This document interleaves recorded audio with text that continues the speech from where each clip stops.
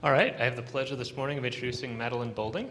She is a new member in our church. She's been here since January, February. I forgot Something like that. And I should probably step away so we don't ring. She's going to talk to us today about one of those things that affects society in somewhat pervasive ways and work that's being done to improve. Yep. Thanks.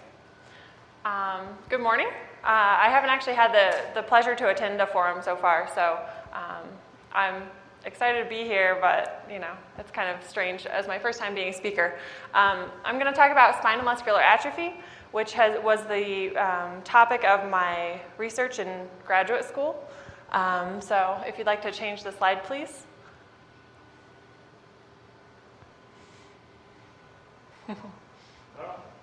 Slide. Change the slide. Next. Yeah. I have an obnoxious number of slide clicks that I didn't realize would be a problem. But yeah, so this is kind of a different talk for me to give. Normally a 40-minute talk would be super technical, or a lay talk would be like 5 minutes or something. That's typically what I've been used to. But so today I'm kind of meshing 3 different talks together. I'm going to talk about the disease itself because it's really interesting and good to know about. And then I'll go a little bit into my research just because it's kind of fun.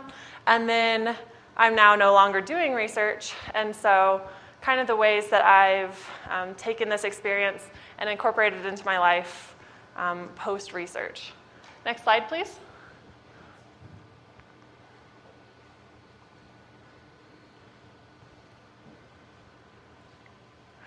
So spinal muscular atrophy is, if you would click again, please. Slide.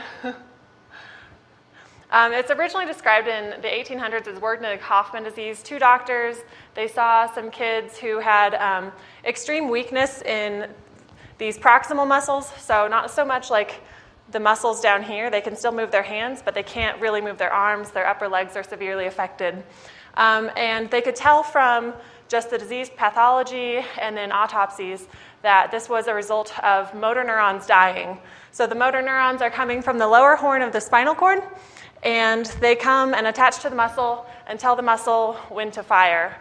And so when you lose your motor neurons, your muscles then aren't getting told to fire, and they atrophy. They just kind of slowly die because they're not being used.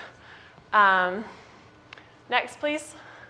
In 1954, there was another doctor, a set of doctors that described a different disease that had similar weakness in those same areas, but it was in much, much older children. And so they considered it a different disease. Next slide, please.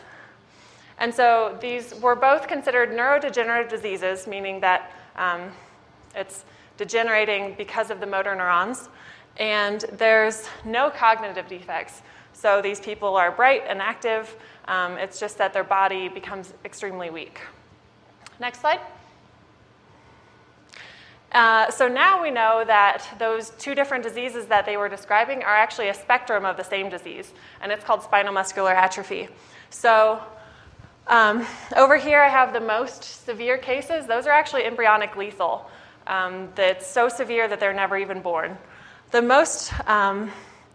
The majority of patients are this type 1, and that's a very severe type that it's most of patients, and they die by age 2. You have type 2 patients, and they, under natural history, will live into the 2nd decade of life. And then type 3 patients, they are able to walk at some point, but then they experience frequent falls and eventually need a wheelchair. There's even a late onset, which is really uncommon, and that's onset after the age of 30. And that doesn't really affect lifespan at all, but it just makes it more difficult to move around. So if you'd like to do an activity with me, I mentioned that the upper arms and upper legs are really weak, but what wasn't shown on that slide is the intercostal muscles. And those are the muscles that are in between your ribs that help your ribs expand up and out. So if you would put your hands right here on your ribs and take some deep breaths and feel your ribs move. And then think about your band teacher or your choir teacher and how they told you to breathe with your diaphragm and make sure that you're really expanding your belly when you breathe. So now try to breathe without making your ribs expand at all. You kind of end up having to just use your diaphragm. You get really shallow breaths, they're really quick, and it's almost exclusively your diaphragm. So if you can see this picture of this baby right here, he's got what we call a bell-shaped chest, where his chest is really sunken in and his belly is expanded because his diaphragm is doing most of the work. And so like in type 2 patients, because basically they live long enough to see these effects, they have this extreme scoliosis. And so they already have a limited breathing capacity because their intercostals are weak. And now they have scoliosis, which is restricting that already lessened lung capacity. And so these kids are getting weak, and even if we can keep them on BiPAP assistance to keep them breathing, there's also other consequences, like they can't cough. And if you can't cough, normally and they can't swallow very well. Normally we have just this mucus that's going down, and we swallow it, we clear our throats, but they can't do that. And so patients will have to have constant monitoring, and you'll have a vacuum to suck out the mucus from their mouth every, 10 minutes. Or else they could either drown or inhale mucus and or get a respiratory infection. And so that's actually tends to be what patients die from, could be, they caught a cold and they couldn't handle that. Next slide, please. And so what we know about this spectrum is that it's not random that these patients have different severity of symptoms. It's directly correlated to the number of copies of a gene called SMN2. So if you have more copies, like more dosage of SMN2, you have more mild symptoms. If you have very few copies of SMN2, your symptoms are really severe. Next slide, please. Oh, we already did that activity, so keep going. Oh, and this is a picture called hypotonia or floppy baby syndrome. If you would go back one. So if you can see this image, normally if you pick a baby up by their hands, their head comes with it. But these babies have no control over their head motion. And if you hold them like that by the belly, they normally would kind of make a swimming motion. But these babies can't do any of that. Their muscles are so weak, it's called floppy baby syndrome. All right, next slide, please. Keep going. Keep going. So the incidence of SMA is 1 in 6,000 live births. And that number ranges from 6 to 10,000. Next. The carrier frequency is 1 in 40. And what that means is that, because this is an autosomal recessive disorder, as long as you have one good copy of what we'll talk about in a minute, and one bad copy. As long as you have one, you're fine. And you would never display symptoms. But 1 in 40 of us has one good copy and one bad copy. And so if that 1 in 40 meets up with another 1 in 40 and they have kids, then their kids could accidentally inherit the bad copy from each parent, and then they are susceptible to disease. And so, 1 in 40 is kind of an alarming number. And next, please. And this is the leading genetic cause of infantile death, because those type 1 patients almost always die by age 2. Next. It's autosomal recessive in nature, and so that means that, even though there's no family history anywhere that I might be able to pass this on to my kids, it could still happen. Next, please. And it's also pretty much equivalent among all races and genders and geographies, so it's not anything that affects one population. In general, there are populations that are more susceptible, but they're mostly like geographically isolated populations that don't have as much genetic diversity as the general population. Next. So here's what's going on at the genetic level. So in our genome, early on, so there's a gene called SMN1. It's called SMN1 because we named it that way because it stands for survival of motor neuron. As soon as we found out that this gene was responsible for SMA, they said, well, whatever this gene does, it's causing it's causing motor neurons to die, so it must be required for the survival of motor neurons.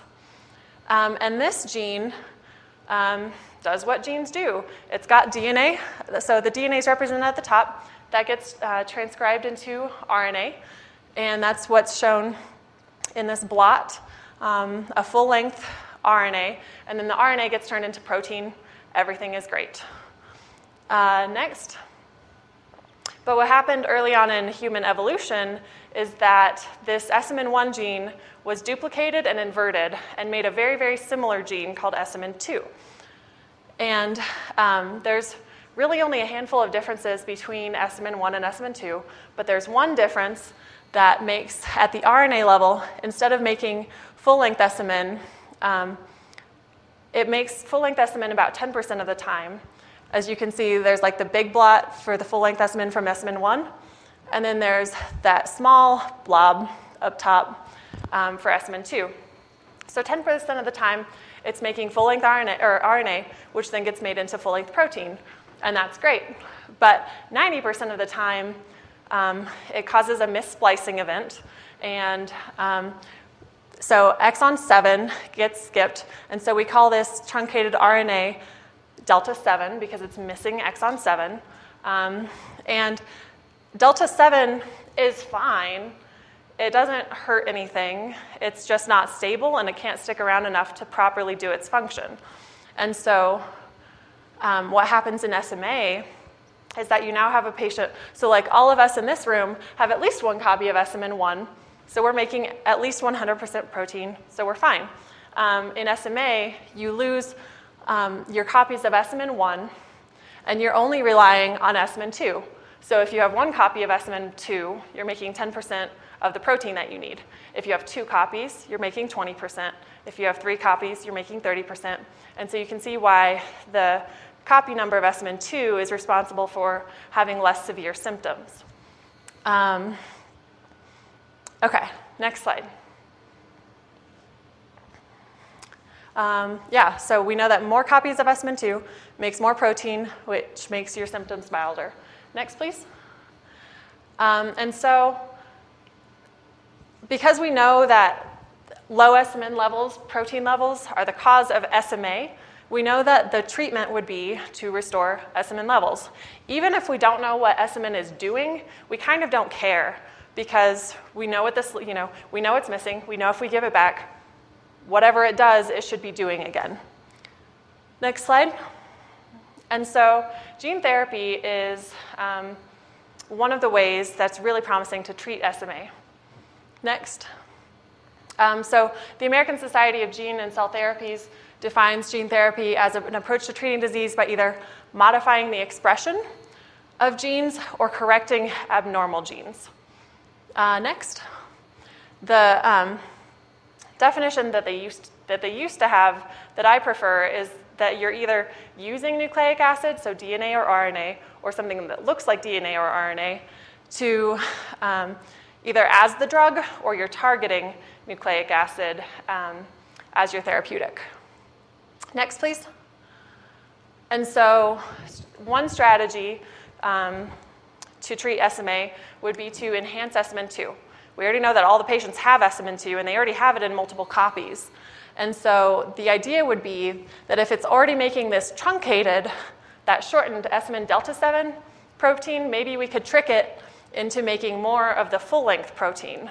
And so there's a therapy called ASOs, antisense oligonucleotides, and that's exactly what they do. So these are just small pieces of nucleic acid. They look like RNA, but they're much more stable.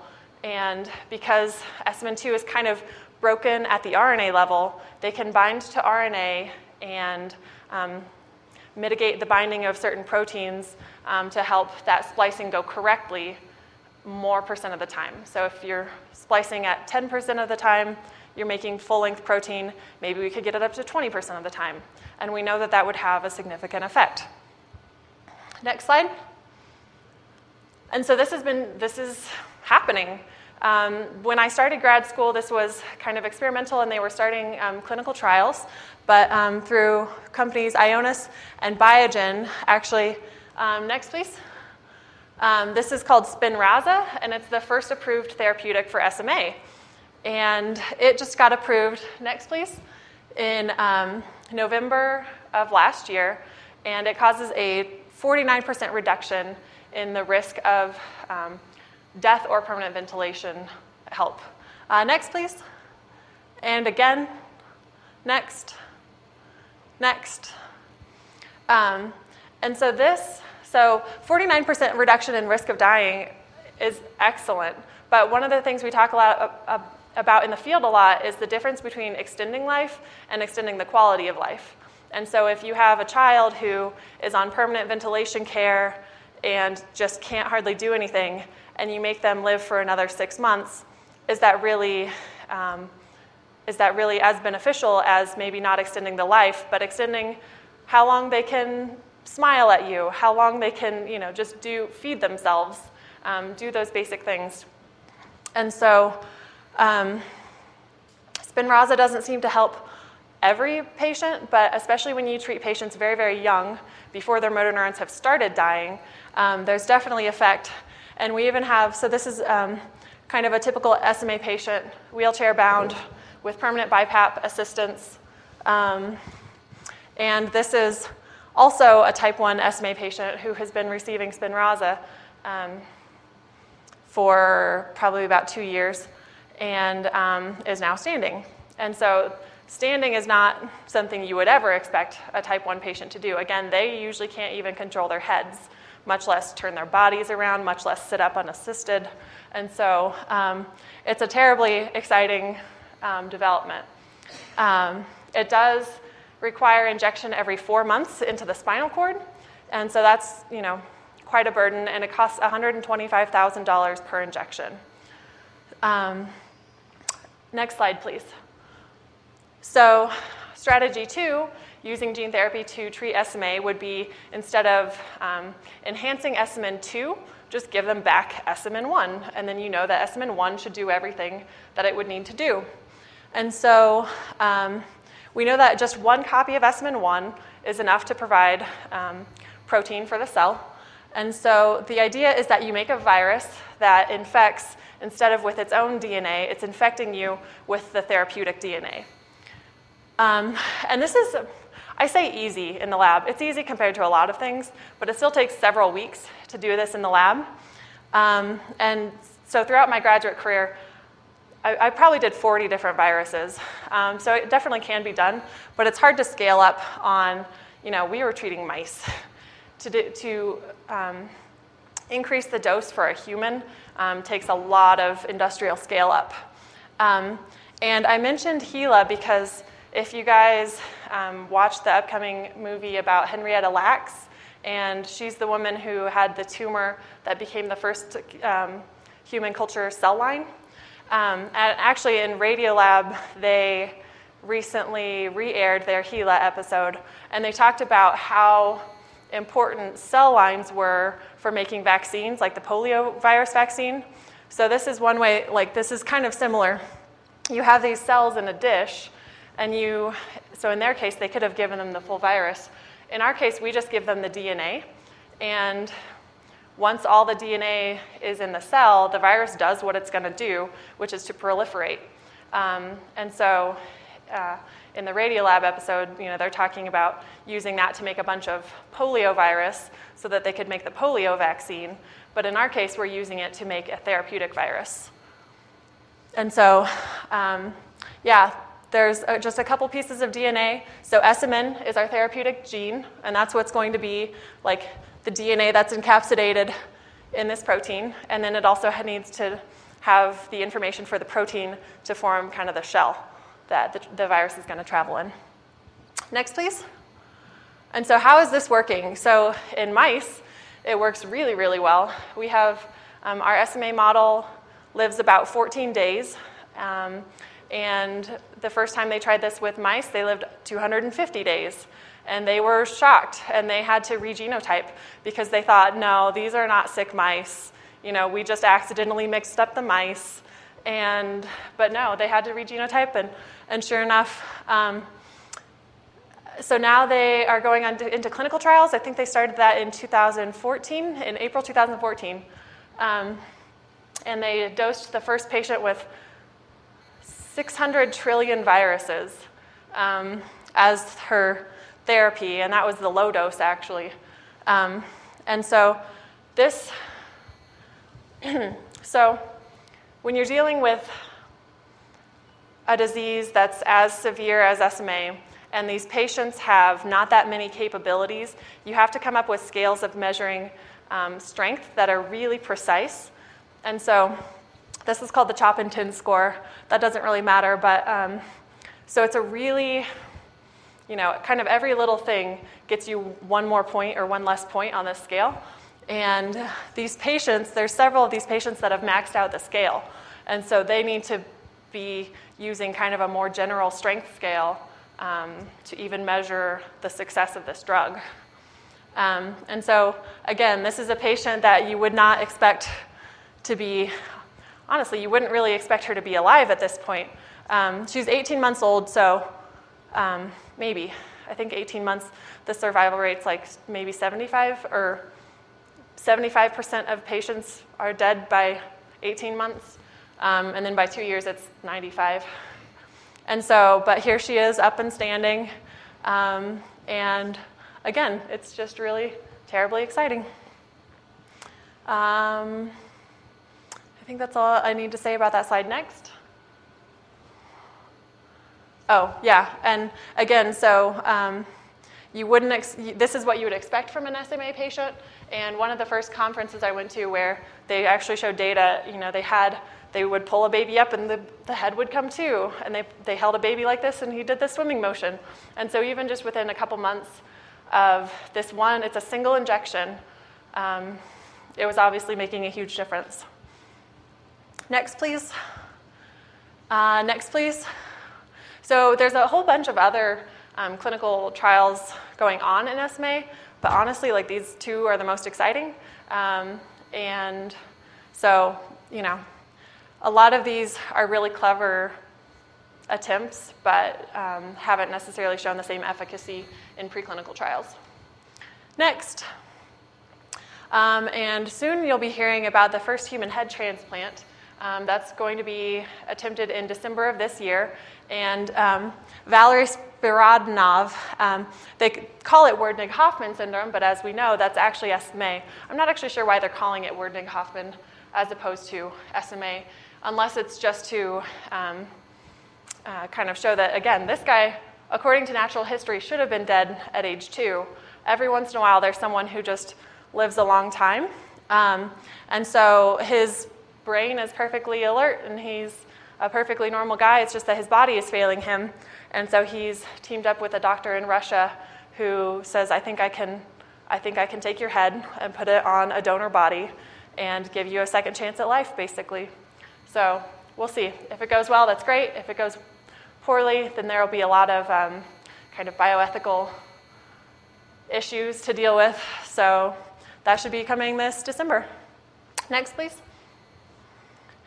And so to talk just a little bit about my research, since we know the cause of SMA now, and actually this is pretty interesting. We didn't even know what gene was responsible for SMA until 1996. So within 20 years, we've gone from gene discovery to approved treatment, which is crazy. There's a lot of diseases that they've been working on a lot longer and still don't have anything to show for it because SMA is just simple enough that you can kind of isolate what needs to be done, but complicated enough with that SMN2 that you have a couple different routes that you can try. And so we have some treatments now, but we still don't actually know what SMN is doing in the body. And so my research kind of revolved around that a little bit. Next slide, please. And so next, please. It actually kind of started as a pet project that my boss had. And so we knew that if we have a mouse model and we give it the gene for human SMN, it does great. It lives 250 days. It works really well. And so he had some postdoc previously who said, I wonder what would happen if you put different animals, the gene from different animals in. And so I started doing that, and it turned out to be way more interesting than anyone thought. And so I kept going with it. And so the idea was that we assume that some of the species that are really closely related to humans probably will work. But back in evolutionary time, all of these different species may not have used SMN for the same functions. And so certain regions of the protein are less well conserved than others. And so let's see if we can find what works versus what doesn't, and then compare. And so, so this was we were hoping to find out about the disease-relevant functions of SMN. So we know what function it can do, but it's been really hard to tease apart which of these are just general functions and which of these are causing SMA. And so that was kind of what we were hoping to find out. And so I tested all these. So I made viruses that had the DNA for SMN from humans, from mouse, zebrafish, frogs, nematode worms, fruit flies, and yeast. And then I put those into the sick mice and see what worked and what didn't. Next, please. Next. And what I found was that humans, mouse, zebrafish, and those frogs all worked, and then nothing else worked. So I had identified my conservation threshold, and so the next step was to compare, well, what's the difference between what works and what doesn't? Next, please. And so you can't see any of this up here, but this is the protein sequence. So the top line is the protein sequence for human SMN. And then the next line, you probably can't even tell that there are lines up there. But this black line is the difference between everything above that is what worked, everything below that is what didn't work. And so the thing that stuck out most was that this region here at the end of exon 4 and an exon 5, nothing that didn't work has that region. And so I thought, well, maybe that's the key difference between what works and what doesn't. And so next, please. And so this is just kind of a cartoon map of the protein. And so I could see that the end of exon 4 and exon 5 is called the profilin interacting domain, which is actually associated with one of the known functions of SMN. And so we thought, well, maybe that's the key difference.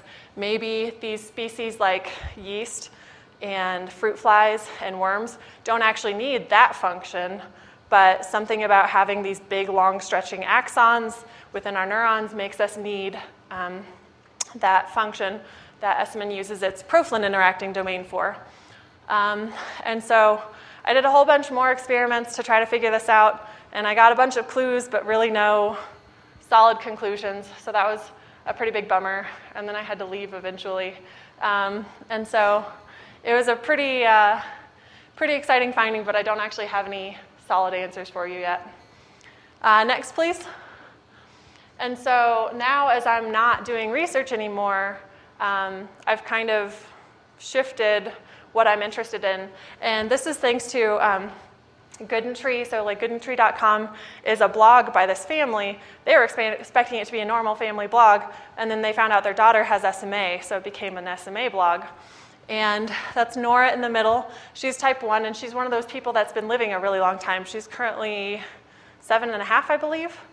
Which is really remarkable. They would have happy second birthday, happy second and a half birthday, happy third birthday, because every birthday is that important. And so this was information that I actually found on their site. Next, please. That there is SMA carrier testing. And so like I said, 1 in 40 people is a carrier. And so even though I have no family history of SMA, what if that 1 in 40 is me? And there is a test that you spit in a tube and you send it off, and it's through a company called Counsel. And so what would happen is that I spit in a tube. They tell me that I am or am not a carrier for this panel of diseases. And if I'm not a carrier for anything, great. Go have babies.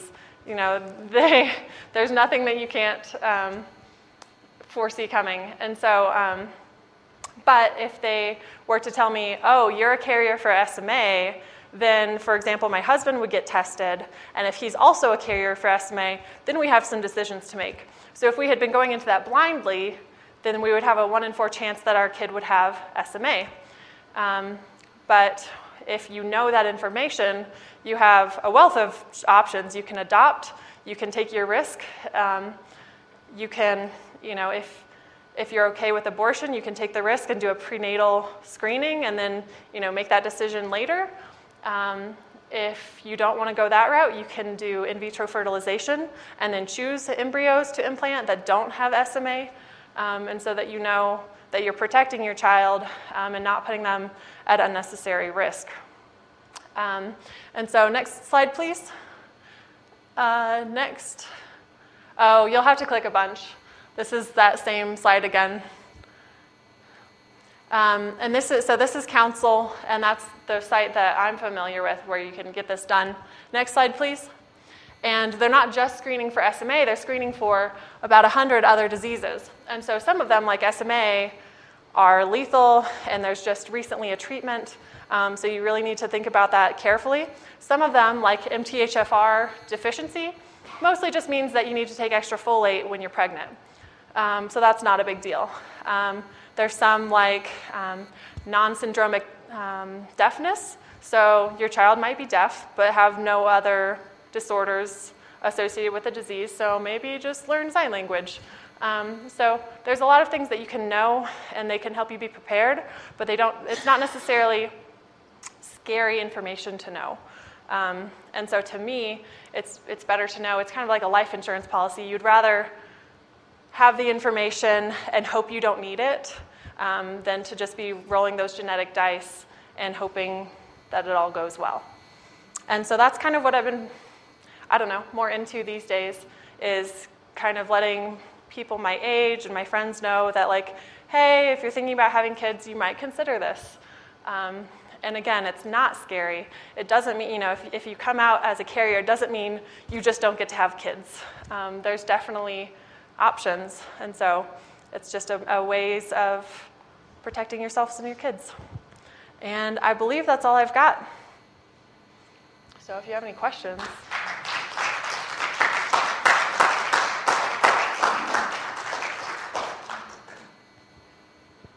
Where should we start?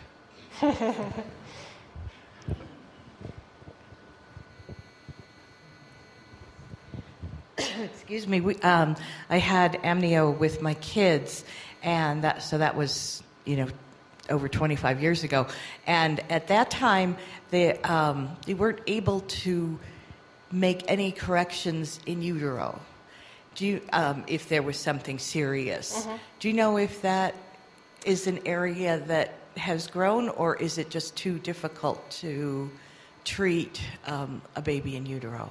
So I would say that they would be working on it still. I haven't actually heard of any viable treatments in utero. Specifically for SMA, there's not. And it would be pretty, you wouldn't know that your baby has SMA in utero because the tests don't work that way.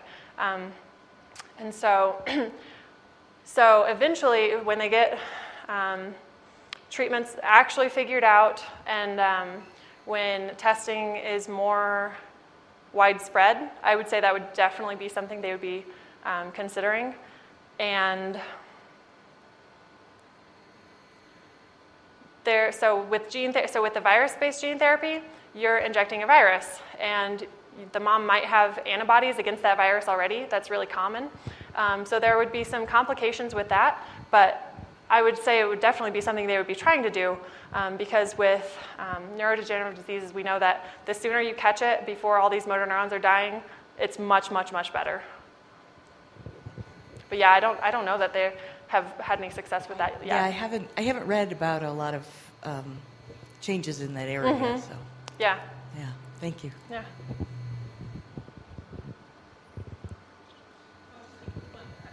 I forget the name of the company where you could get the testing. It was like 2 slides ago. Counsel. Counsel? COUNSYL. SYL. Like a genetic counselor, like they're kind of going based off of that. Okay. Yeah. Thank you. Uh-huh. We have a question. And I forgot to mention to you guys earlier that probably a lot of you are familiar with ALS, right? Lou Gehrig's disease. This is a lot like that, but it's more common, but it's less well known because most of these patients die by the age 2. They don't live long enough to be famous like Lou Gehrig, and so that's why it's less known. Do you have any indication about what the age of death is after these kids start getting treatment? No. So with Spinraza, there were patients that died. So there was a 46 or 49% reduction in death, and I think their end point was probably like 2 years or 2.5 years or something. So far in the viral-based gene therapy, nobody's died. Everyone is at age 2, both doses, and again, you would expect 95% of them to be dead at this point. So we don't know, and it'll be interesting to see because just because you get them to a later, they live longer, are they going to have complications later that we can't yet see? And so, yeah, it's so new that we have no idea. And then when you do genetic counseling and they get to the age where they can procreate, would you suggest that they not do so? So say you have a patient who would have been an SMA patient and they now live long enough to procreate, I would say if their partner was not a carrier, they'll be fine. They'll have all of their children will be carriers because they will be inheriting, one copy of SMN1 that doesn't do anything from, we'll say it's a woman. So from mom, they're getting null, but from dad, they have SMN1, so they will be fine. I don't know whether pregnancy would be a particularly difficult situation for a patient. Yeah, one of the things, I worked on GenBank for a long time. And one of the things that came up there was the Jewish population in New York, where they were doing testing for their 6 problematic gene sequences. And they were trying to wipe out these diseases entirely by in vitro, and they were making really good progress at the time. But I don't know what happened since then. Do you have any idea? I don't actually know. Okay. Yeah, and those Ashkenazi Jews aren't a population that's particularly susceptible to SMA. There's other groups, but just not them. Oh, this is just for general information. My brother died of a genetic disease, inherited genetic disease. It's rather different from yours because for 2 reasons. One is it's on the X chromosome, so you get X-linked inheritance. And the other was that the protein involved that's not made has to do with long-term preservation of cells rather than their function. And so the first symptoms don't occur until you're past 40 years of age. Is this Kennedy disease? Pardon? Is this called Kennedy disease? No, it's got his name attached to it because he was due to 2 accidents, one of time and one of place. He happened to be the first person recognized as having an abnormality before the symptoms hit it, so they could track it. Wow. But it's different from your disease, but it's X-linked inheritance. You can only get from your mother, and it's a 50-50 proposition. I would have been dead 20 years by now if I'd inherited it. Yeah, and even these ultra-rare diseases like that, we think of them as rare, but when you aggregate all the different rare diseases, it's actually 1 in 10 people. Yeah. And most of them are kids. And so in February, we celebrate like Rare Disease Day, and just acknowledging the fact that this is a huge problem, and there's a lot of people really suffering because of it.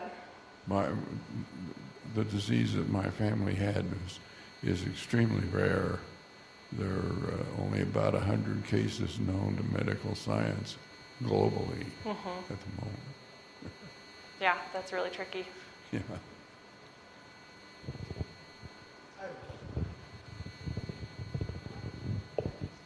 You touched on the point about people living a long time, surprisingly long time. Has any research been done on trying to understand what it is that allows them to continue, or is it just kind of like too complicated? I've never seen anything, and it'll happen in our mouse models too. So it should be something that someone should be able to kind of probe into. A lot of people talk about genetic modifiers, which would be a gene that is not SMN, that might be acting in similar pathways or doing similar functions, that perhaps this person happened to have more of that gene. And so there's a couple of those. So plastin 3 is a suspected genetic modifier kind of for that reason. They don't do the same thing, but they're important in similar pathways. I have a question. Given that SMN2 is so pervasive, looks like the entire animal kingdom on your chart. SMN1 is pervasive. SMN2 is not. SMN2 only happened in humans. Okay, still have the question. Okay. Is there something else about it that's evolutionarily favorable that would make it 1 in 40? I'm not sure I understand your question. Like sickle cell is also good for something else, but there's a good and a bad. No, so the reason that it hasn't died out as a disease, right? Because it's natural selection is selecting against SMA, I think is what you're saying. So unless there was something good about this situation, then evolution would have taken care of it. The reason is because SMN and SMN2, actually the reason that there was this duplication and inversion event is that this region within the genome has a bunch of repetitive elements. And so the machinery kind of gets gunked up sometimes, and it gets confused where it is. And so, I mean, it happens I don't remember what the rate is, but I have perfectly normal SMN1 on both copies, but then when I go to have a kid, that kid has a deletion. It's just because when my egg was being made, because it's such a dynamic region, the machinery got gunked up and it deleted that on accident. And so it's a situation that keeps putting itself in there. So even if you select out for it, it'll come back. It's just due to the mutation rate. You have a general mutation rate, but the mutation rate of having deletions in this region is much, much higher than most of the genome. What type of work do you do now? Currently, I'm doing writing. One day at work, I write for the Center for Integrated Nanotechnology because I like kind of doing this, like taking technical information and talking about it in more general terms. And then I'm also working with AmeriCorps, establishing a bio-art event space in Santa Fe called Biocultura. And so it's a pretty cool, pretty weird space. We've got an event coming up in a couple weeks where there's this woman she studies sleeping, and you go and you drink some tea that's supposed to help lucid dreams, and then you take a nap and she plays some sounds and you write it down. I don't know. It's a new adventure for me. My boss is she's an artist primarily, and so she was excited to have a scientist on board to try to get more scientists involved. And so, yeah, we also have an event coming up. Involving, this woman has been doing a lot of kind of citizen science involving plants. And so she'll be presenting her stuff, and we'll have a scientist maybe from Lanel or maybe from UNM to talk about some more hard science involved with that. So, kind of fun. Let's thank Madeline one more time. Thanks.